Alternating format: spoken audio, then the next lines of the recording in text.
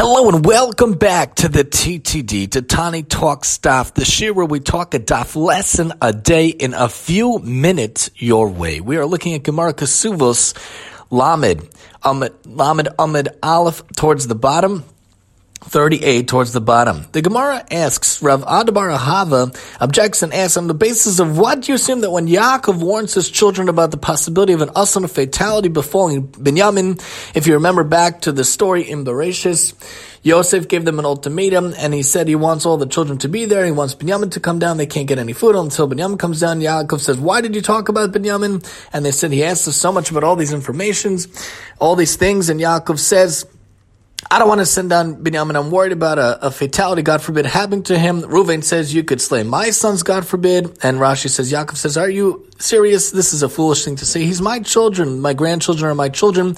When Yehuda finally stands up and takes responsibility, he sends him down. But Yaakov warns about the fatality. He's referring to death on the account of exposure to cold and heat, which are at the hands of heaven. Maybe he's talking about a lion of thieves, which are at the hand of man.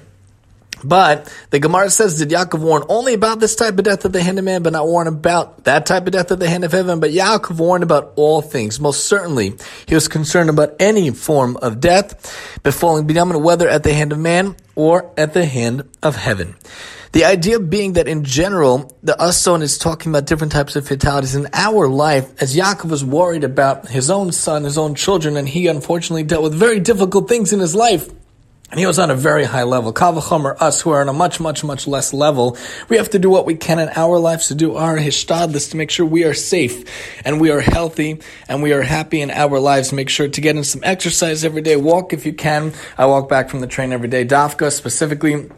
And what can we do in our lives to make sure that we're safe and have an alarm system, have locks in your homes? Do what you can to have your hishtadlus. As Yaakov talks about the ason, a terrible thing, God forbid, lo elena, we should never know from such things happening in the life. We have to take our precautions, take our responsibilities, take our abilities, to take our measures to make sure that we are safe, our wives are safe, our spouses are safe, our children are safe in this life throughout all our days. Join us next time as we talk Kesuvos 31 here on the TTD.